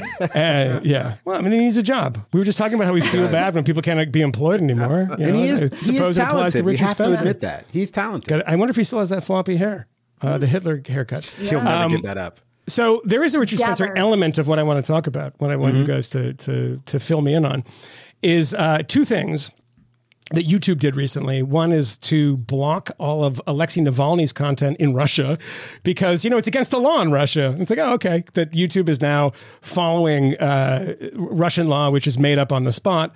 And in the good old US of A, they announced today that they're taking off all anti-vax content. And all anti-vax content. Yes. YouTube's off YouTube today. They said that. All of anti-vax content. And that is they've banned Robert Kennedy Jr., which he should be banned for a lot of things. Yeah. And then this doctor, what's his name? Mercola or something? RC Cola, whatever the fuck that guy's name is, who's like the big ivermectin type or whatever. So they're banning all this stuff, and everyone's, of course, cheering it. Because it's what journalists do now is they cheer when people get banned for things. If I have to do the throat clearing, I will. But you dummies have listened to this long enough that you know that I have like 17 vaccines. I smoke vaccines. I hate Robert F. Kennedy Jr. But I see a kind of a problem here. And maybe I'm the only one that sees this. But it always, you see these people who get banned or get demonetized on YouTube. And they're not really violating the terms of whatever YouTube has decided is their terms of good neighborliness on YouTube, because it starts expanding, right? It's always like, well, I don't know what Brett Weinstein or whatever says about this stuff, but he gets like knocked off YouTube. And, I don't suspect he's saying don't get the vaccine. Maybe he is. I don't know. But there's all of these people that get knocked off of YouTube and they lose their livelihood. Speaking of this losing your livelihood thing, and they don't really know why. And they're like, yeah, I guess it could be this, I guess it could be that. And it's already like that. Now, if we broaden that even more and say everybody who's anti-vaccine, okay, fine. I don't like anti-vaccine people, but I just think that their stuff should be out there and you debate them because crazy people are going to believe this stuff anyway. Before YouTube, there was a huge anti-vax movement. And now in a time where everyone is getting vaccinated, there's going to be one. It's just naturally going to happen. So we're not preventing anything. But the problem that I have with this is imagine, is anyone going to come to your aid? Is anyone going to come and defend you? When you say something like, children do not need to be masked or they're not great vectors of transmission for blah, blah, blah. If you say something like that, which is in the mainstream of medical science, people get knocked off of different platforms for this stuff. YouTube, Facebook, Twitter. Like, I don't like expanding these bans, no matter how dumb the people are who are supposed to be caught up in this dragnet. Here's an example of that. We were sharing the three non-Karens on this podcast. We're penis sharing havers. Penis supposed penis havers. Very presumptuous of you. A YouTube link that was going around that Glenn Greenwald was valorizing on Twitter of NBA's Jonathan Isaac from the Orlando Magic, 23-year-old kid talking about like just sort of explaining his own thought process behind at the moment not getting a vaccine. Yeah. And it's a great clip. Go watch it. Just like it's 2 minutes. He's a smart kid. Makes an interesting case. Yeah. And if it were racist, it would be accurate to say that he's very articulate. Thank you. By the way, you can say he's very articulate for somebody in professional sports, which covers hockey, which covers everything. That is true. So it's really not. It's not a race thing. I'd say he's articulate for even like the average American voter. He's 23-year-old. Yeah. Well, we know he's an ordained minister. Did you know that? Really? Yes, he is. I did not. Oh. He's an ordained minister. He's also the person who during the COVID playoffs didn't take the knee. Would not take the knee. Oh, he's heterodox. Is he on the board at FAIR? Well, he's a Christian. He doesn't bow for anybody but Jesus. I think that Moynihan's comment on our text string, which should never be subpoenaed by law enforcement, is don't was talk that about like that, Matt, because your account is going to get hacked tomorrow. I know. Your iCloud is getting hacked. Do you guys have defamation insurance? Just curious. Stop it. Is that a thing? Oh yeah. Let me Google it. I'm gonna get it right now. You need it. What was that like? This guy before we publish this episode. This guy was being more articulate in 2 minutes than you'll see anybody on cable news, for example, talking about like as experts talking about it. He just was like laying out the various things. What was he described as in Rolling Stone magazine? Anti-vaxxer. As an anti-vaxxer. Yeah. And he's anti-vaxxer. And in this statement. And of course, it doesn't matter that he's explicitly said you should get the vaccine and the vaccine's a good thing. Yeah. Yeah, it's weird that somebody else decides what you are. The people who are going to be in those positions of deciding what is anti-vax, what is not anti-vax, and you're right, Moynihan, to point out like, okay, so masking, how does that play out? Vaccine mandates in schools, which I wrote about just today, or this video itself. Like, would this video, 2 weeks down the line of this policy, would that get taken offline? It will. I mean, there's shit that the fucking WHO put out at the beginning of COVID that should be like strike from YouTube or whatever based on these arbitrary standards that they're imposing, because the data is continually changing about this.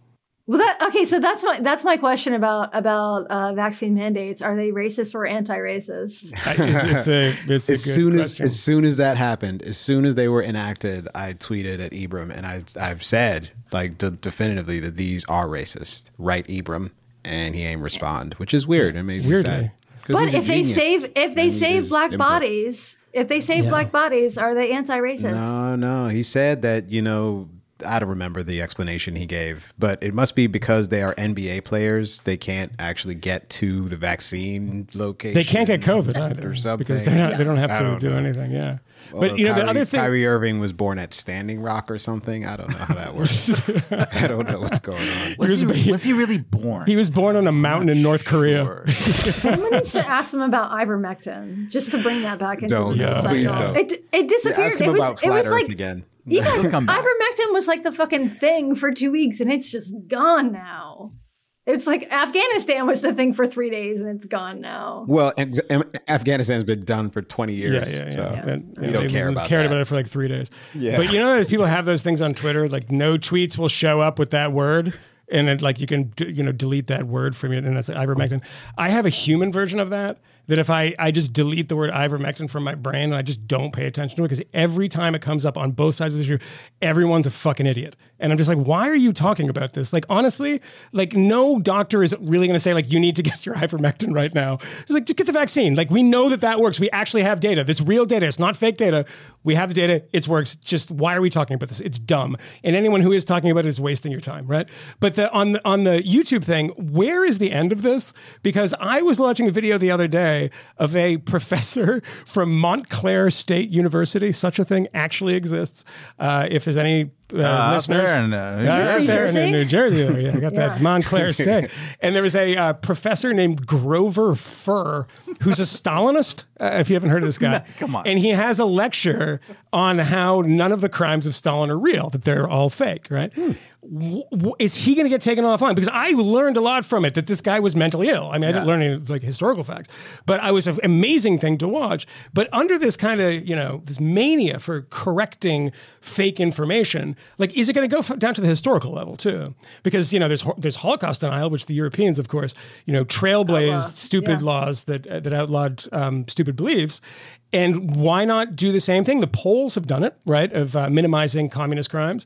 And why not import all of those bans here? Because it's banning fake, bad information. And like, if you don't think that that's going to happen, the slippery slope is very, very real here. And there's no side of the political spectrum in the mainstream parties right now that has a kind of bedrock faith against that stuff. No. I mean, Marco Rubio is like saying, hey, Chris Rufo, do you have a really stupid idea? Okay, great. God. That's going to be my new bill. Who's awesome. who's that guy? What is he like a Chris like Rufo on the Brooklyn Nets or something? He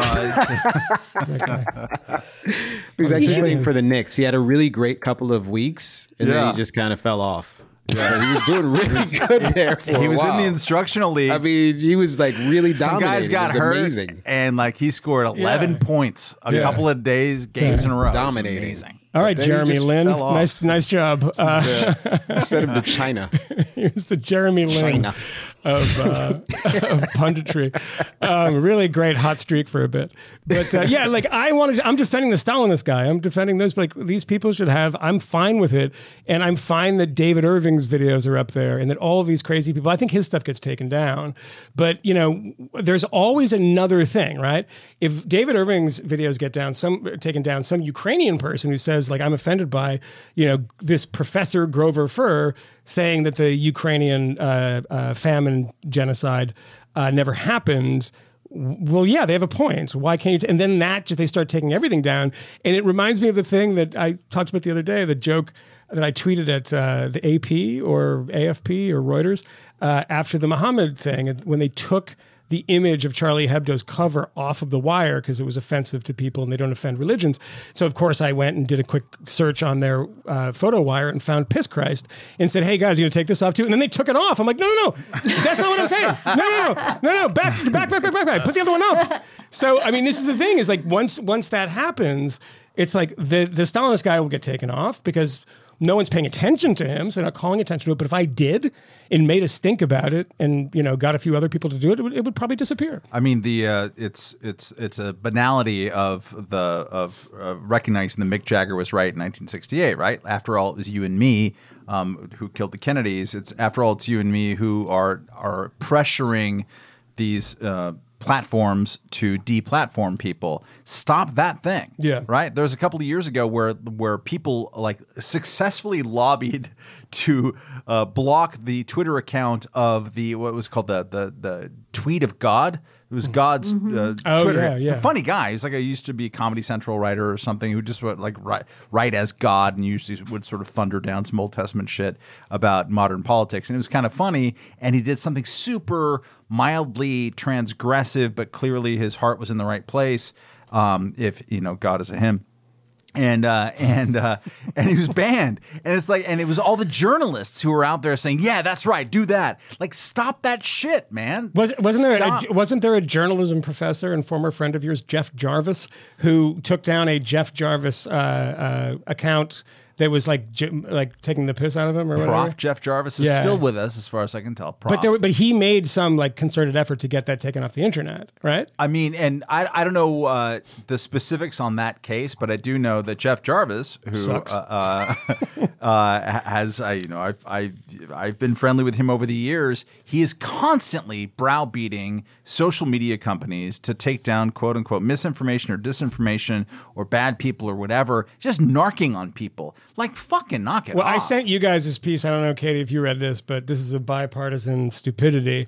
Is that now Ron DeSantis, who you can always count on for jumping into the latest culture war nonsense because he's going to run for president, is saying that the state of Florida is going to investigate Facebook for their whitelist, which is like, what is the crime here?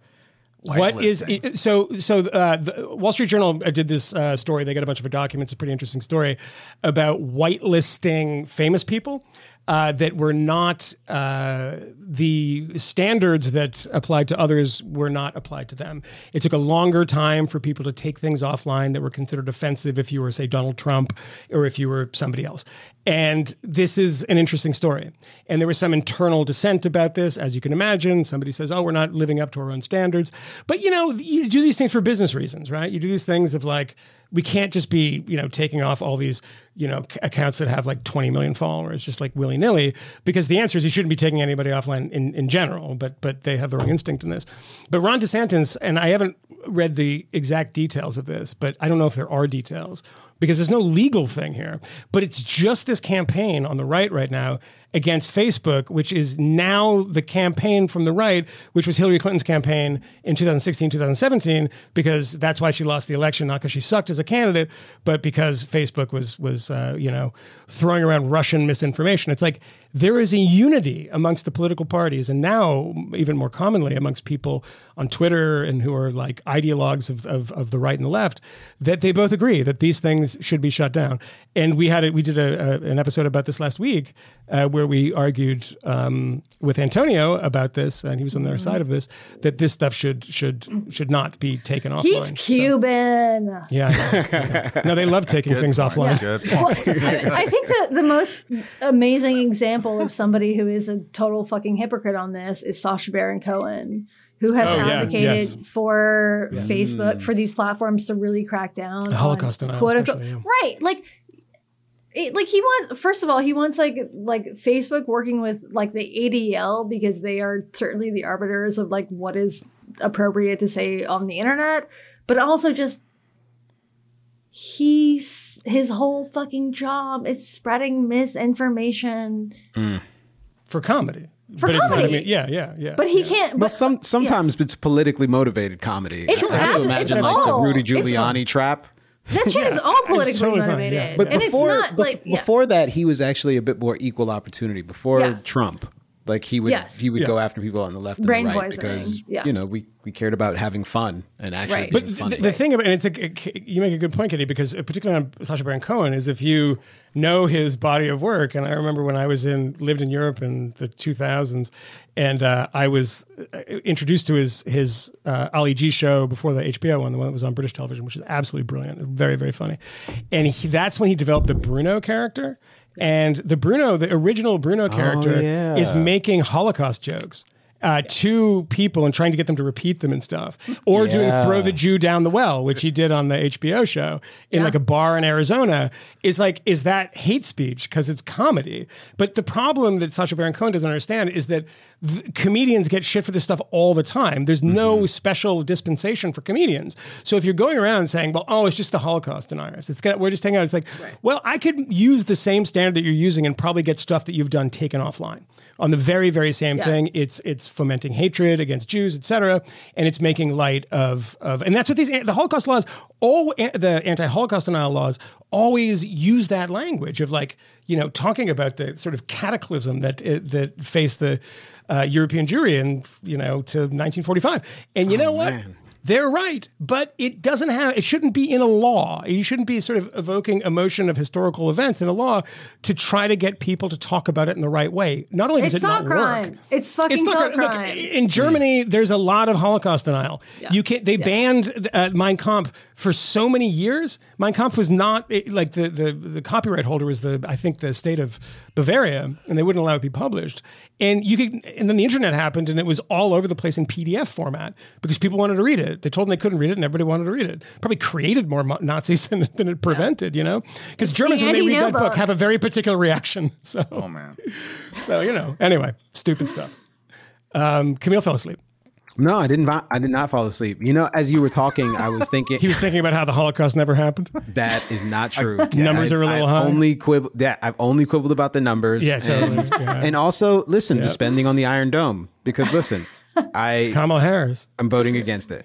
Against it. Could you start crying right now if I asked you to? The real question, though, is, look, the Israelis have a lot of money. Why don't they just pay for their dome themselves, Matt Welch? I'm going to ask Jesse that question. Wow. As a direct representative of the Jewish Israelites. people. Yeah. Tribe. Isn't he from Boston? Yeah. You can ask him how the Celtics are going to do or something. Generational wealth. Yeah, is Sox going to win the wild card? Well, no, look, that thing is that I think that the AOC thing, everyone is kind of trying to interpret her crying and the rest of it. The thing about that nobody. I love that she got asked about it, and yes, I was crying. Yeah. Well, she's like, did you not get a great shot? Because we weren't sure the shot was not. I thought your camera was over there. I was trying to get, sorry. Yeah. But no, everyone's making these things, talking about why she did this, et cetera. It's like no one has said the most obvious thing. She changed her vote to present so she could create this idea that the Israel lobby was pressuring her in such an intense way that, to run against Chuck Schumer, which he clearly wants to do, is like, I have to kowtow to these people who probably have dual loyalties. I'm talking in her voice now. Would she win? She never says that. I don't think so. No. No, I don't think. I mean, I would doubt it. I mean, who knows? But that thing was, you got to say, oh, I have to give credit to Rashida Tlaib and Ilhan Omar for actually voting no on this, and you didn't. It's like you're playing politics and you're playing in a dumb game. And by the way, the statement that she wrote, did I send that to you guys? I tried to read it. It is so awesome. Go read the statement that she wrote that is on her official House Twitter account and on the website. And it's long and it sounds like it was written by an Albanian immigrant. It has no sentences there's like run-on sentences that make no sense. It's just She probably amazing. dictated it into her iPhone. Yeah, while she was cooking a pie. She didn't write Instagram TikTok. Live. Yeah. She's very pretty though. I mean, it's fine. She's very pretty. I mean, all right, fine. I don't judge She's people pretty. that way. I just content of their character. I know. Body Not top. their- Totally not their off hotness. limits, but she's very pretty. Everyone I ever dated is really busted. They all know it too. I have not. Because I tell them all the time. I have not heard that about your Your problem with AOC You've not heard that about? That's true. They're all like just. It's just that she's too short. I mean, well, you date. I like the rapper Too Short. You mostly date children, right? On one hand. I basically kill children. What did you say? You mostly no, date I'm not children, Israeli. Right? Whoa. That was date them, not kill them. Date them. Oh my God. People, that was a joke. What is Come going on I with got to this go back to my podcast? old emails when they accused me of being a Cutting Zionist. room And now floor. it's, no, that's a good one. Yeah. Leave it. That one is actually fine. I mean, you're really not going to get canceled for that, obviously. Well, I have something to end on that's a good The weather transition. machines. Uh-huh. So speaking of The weather machines. Israel, I sent you guys, I don't know if you watched it because you're so busy, the Kamala Harris thing from George Mason. Did you see that? Dude, it's amazing. There's a girl at George Mason, and Kamala Harris is like talking about how she solved the border crisis and how she's, Mamala or Marmaduke or whatever the fuck she's saying. And this girl is like, "Oh, I got a question for you." This is like a no, I got a question for you. There you go. All right, there, Israel. I got any money? So this girl asked this question about the ethnic genocide that is happening in Israel and why we are paying for this ethnic genocide. And so now I don't think that she has to respond and do the denunciation of it. I mean, I probably would, but this is her response. I think it's so funny. And it's like literally everything that's wrong with the universe right now. And she says, "I'm glad that you did," to asking this question. Yeah, sure. And again, this is about the fact that your voice, your perspective, your experience, your truth should not be suppressed. And it must be heard, right? And one of the things we're fighting for in a democracy, right? Unity should never be at the expense of telling anyone personally that for the sake of unity. Let me just stop right there because it keeps going. Literally, she never said, I'm not allowed to say this. She just said, the Israelis are committing genocide. What do you say, Mrs. Vice President? She's like, you should really just have your truth. And I'm like, by the way, genocide is not a personal truth. Sorry. I'm sorry. Like, you don't vote for the Armenian genocide revolution. It's a lived experience. Because it's like, Oh my it's a dying God. experience mostly. It's not living. But I just thought that was the most amazing thing. And the most 2021 thing where the vice president says, just talk your truth about how there's a genocide happening. And it's like, what is anyone talking about here? We literally have a political culture where there's a dingbat student saying utterly idiotic things to the vice president who talks like a yoga instructor. Like, what the fuck is going on? There is I say this as someone who's been a veteran of about 18 months of going to local school board meetings. And there's and trying to ban CRT unsuccessfully. Fucking Matt Are you Welch, what a organizing failure. on the playground? Absolutely. We are taking not, away I'm your not. cross sword emojis, Matt Welch. You cannot have those anymore. We will replace them with laser eyes. But no, like I went to all these different meetings, and there is like that language is used as grease, as viscosity, like in between gears. So like people would say crazy shit asking, or people would say crazy shit from the podium at a school board meeting or a smaller version of it. And people would find a way. Like, so, hi, I'd like to ask a question. How is this not replacement theory, or whatever? Yeah. And they would say, well, I really, it's important to be present here and to be with our voices, especially with the First Peoples here. And I really ask that everyone. What are you doing these meetings at Foxwoods? No, dude, this is like a school CEC meeting everywhere in Brooklyn. This is the language that they speak all the time. Are people doing land acknowledgments there? They do land, before every I've meeting. heard those. It's so weird. Wait, is that a thing? It's such a West Coast thing. It's such a fucking West Coast thing. You don't know about this? No. Go to a fucking meeting, dude. It's been happening for fucking years. And, this has taken over social media so that, No, hold on. Yeah, I need you to back up. You need to tell me what this is. Is that a thing? I'm going to guess. Oh, my God. Katie, give us one. So you have to set the scene. You have to set the scene. Okay, you're at a city council meeting in Seattle, or any sort of activist meeting, or a fucking speed dating event or whatever, and somebody gets up to introduce the event, and they say we have to acknowledge that we are on unceded Salish territory or whatever. This shit is real. I think the hilarious thing is that people just there's some website that you can go to that tells you whose land you're on. It's so crazy. Amazing. And it's probably not accurate. And it's probably not up to date. It's never accurate. It's never accurate. They'd be like, Josh Hartnett came and he killed everyone who was there. We're going to watch that on HBO when Josh Hartnett kills murdered the entire tribe. Yeah. It was amazing. All these hot guys killing the natives. It's so weird. So this is a big thing. I think this actually started in Australia, where they do land acknowledgements for indigenous people there. That's a little more legitimate. It's a little more legitimate there. So I heard about this from Josh Zepps. Yeah. Friend of your pod, friend of my pod. Yeah, he was until Australia turned into totalitarian.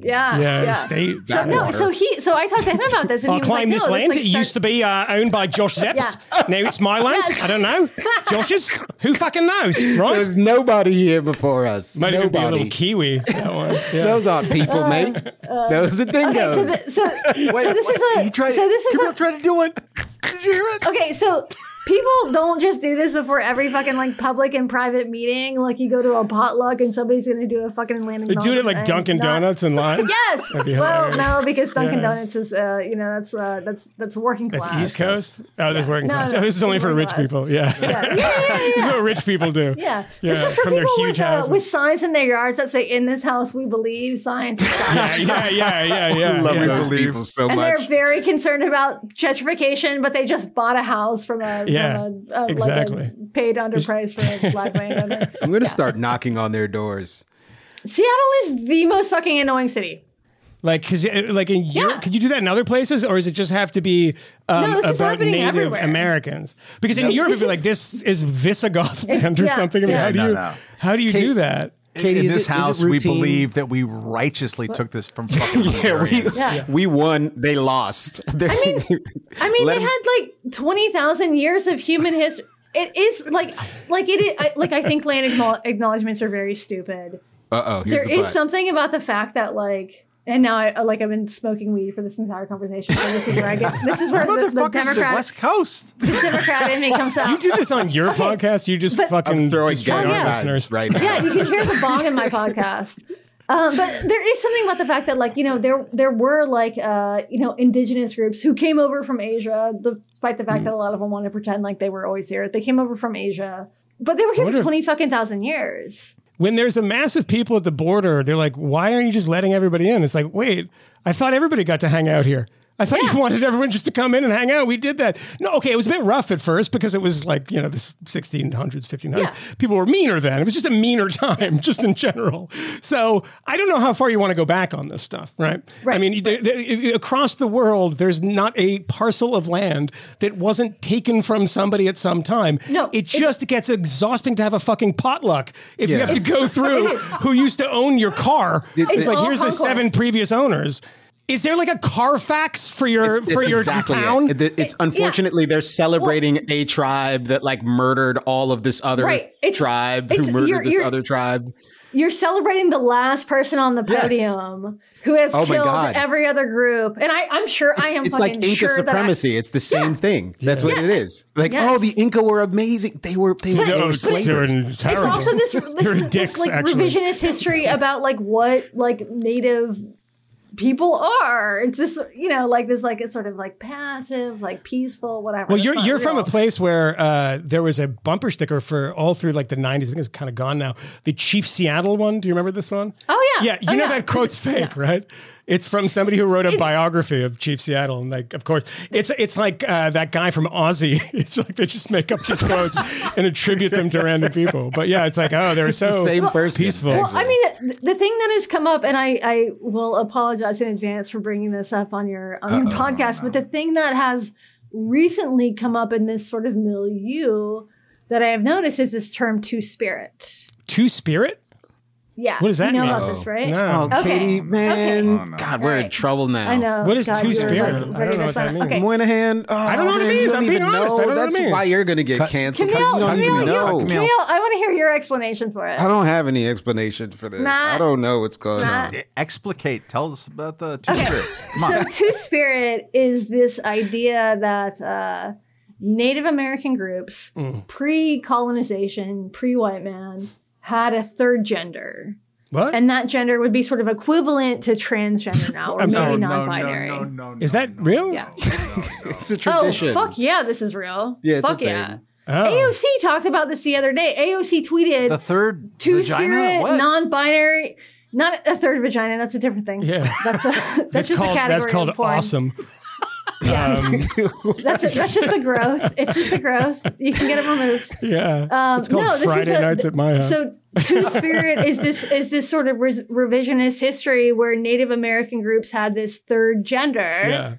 Where and this is, there were thousands of tribes in this fucking country, but we sort of, the adaptation, and this like emerged from like queer studies in like fucking 1990 or Is whatever. it real? Is there some? No, I mean, no. So this is, I don't know if this is a real thing. So this term was coined by a white man. Oh. There's a piece in Rewire Colonialism from never 2000. ends. Wow. Yes. So this is something that is commonly accepted among queer communities, among liberal communities, among people who fucking believe AOC, that the term Two-Spirit refers to this like long-standing third gender among Native American groups. Yeah. I didn't know. I didn't know Two-Spirit was the Kwanzaa of gender identities. Yes, you guys are not That's nearly amazing. as No, it's not. online as I thought you were. It's kind of like Kwanzaa, but it's also like in the early battles in gay rights, there was always like people that were like, they're gay penguins. And I'm like, what? What does that do with anything? Yes. It's like, of course, penguins fuck anything. I don't. Great. That's like from Pittsburgh. Like, what are you talking about? Everyone knows that. Everyone knows that. Fine. Two-Spirit. And like, this is the version. It's like, this is our example for transgender. Yeah. Oh, wow. Existed. Okay, I didn't know about that. So that's Two-Spirit. They are yeah. Oh, yeah. This is I'm like very surprised. Is it like the West? Is it Northwest? Because like different tribes, different places knows it was native. Have different, right. Just. No. So this thing has become a sort of just a talking point, sort of group in all of these thousands of different tribes into this one particular narrative about gender flexibility to make it seem like Native Americans were more sort of progressive on this issue than they actually were. That's so crazy. So I read an article. Yeah. So I can't remember the author of this piece, but I read an article this week that was published in Rewire News, which is not generally an outlet that I would recommend, but this was in 2016.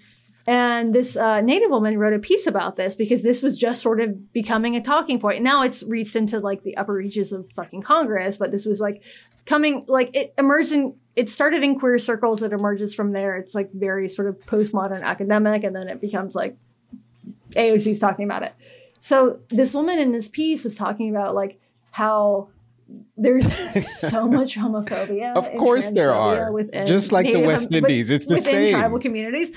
Of course there is. Of course and there's this revisionist history where Native Americans have this third gender that they prop up, and this person is sacred, and and like this shows that trans people have. Wow. I just want to point out something, and I want to give myself some credit. I have it's not fucking true. Skipped the opportunity for about 7 jokes here, so it's really hard. I'm sorry to bring this up. But okay. Oh, Katie, really 2 of them? Okay. Jeez, this podcast. Honestly, this is going to be like the first cut of Goodfellas. Yeah. It's going to be like 8 hours. I'm going to cut it down to 2. It's going to be. LA Times this week publishes a piece about Pauli Murray. Did you see this? You said Charles Murray? Pauli Murray. No, Pauli dead Murray. naming situation. Pauli Murray was a black woman activist in Durham, North Carolina. I used to live there, and I would like drive past the mural of her every day. Mm-hmm. Feminist, born in 1910, died in 1985. Lesbian. Okay. LA Times publishes piece. What you need to know about Pauli Murray and why you have... I'm getting this wrong, but they use the term they. So they have like re-envisioned Pauli Murray, this like lesbian activist, as a they them. Oh. Because she like dressed as a man, because she was born in fucking 1910 and wasn't able to like live her life as a woman. And they have transed her in her death. They have decided that this person is a trans woman. Who gets to decide that? I mean, it's kind of, it's a very strange thing that somebody in a newspaper is probably themselves not trans deciding that that's, I assume that they're just trying to be extra, extra safe. And the person who wrote this is a they, them. The trans person, right? Is that right or not? Yes. Okay. Yes. The thing that about all of this stuff that I find most interesting is that you realize just how ideological and cluelessly ideological people are, particularly AOC. And I had never heard of this Two Spirits thing. And you know that AOC has not had the time to go to the historical record and say, is this a true thing? But she's reciting it, right? And you just know what you're supposed to do. It's like, it's just given to you in like a packet. And then you just recite it as if this is a real thing. Like you saw her on Margaret Hoover's show talking about Israel. And she was like, the occupied this, that. And then Margaret Hoover's like, what do you mean by that? And she's like, I don't even know. I don't know. And it's like, I know that this is part of the ideology. I have to have these beliefs. I just don't know what they are. So I'm just going to say them like a normal person, like an actual human being who doesn't like live for politics and live for ideology would say, I don't really know a ton about Israel. I don't have an opinion on this. I don't have an opinion on it. Like a very strong opinion.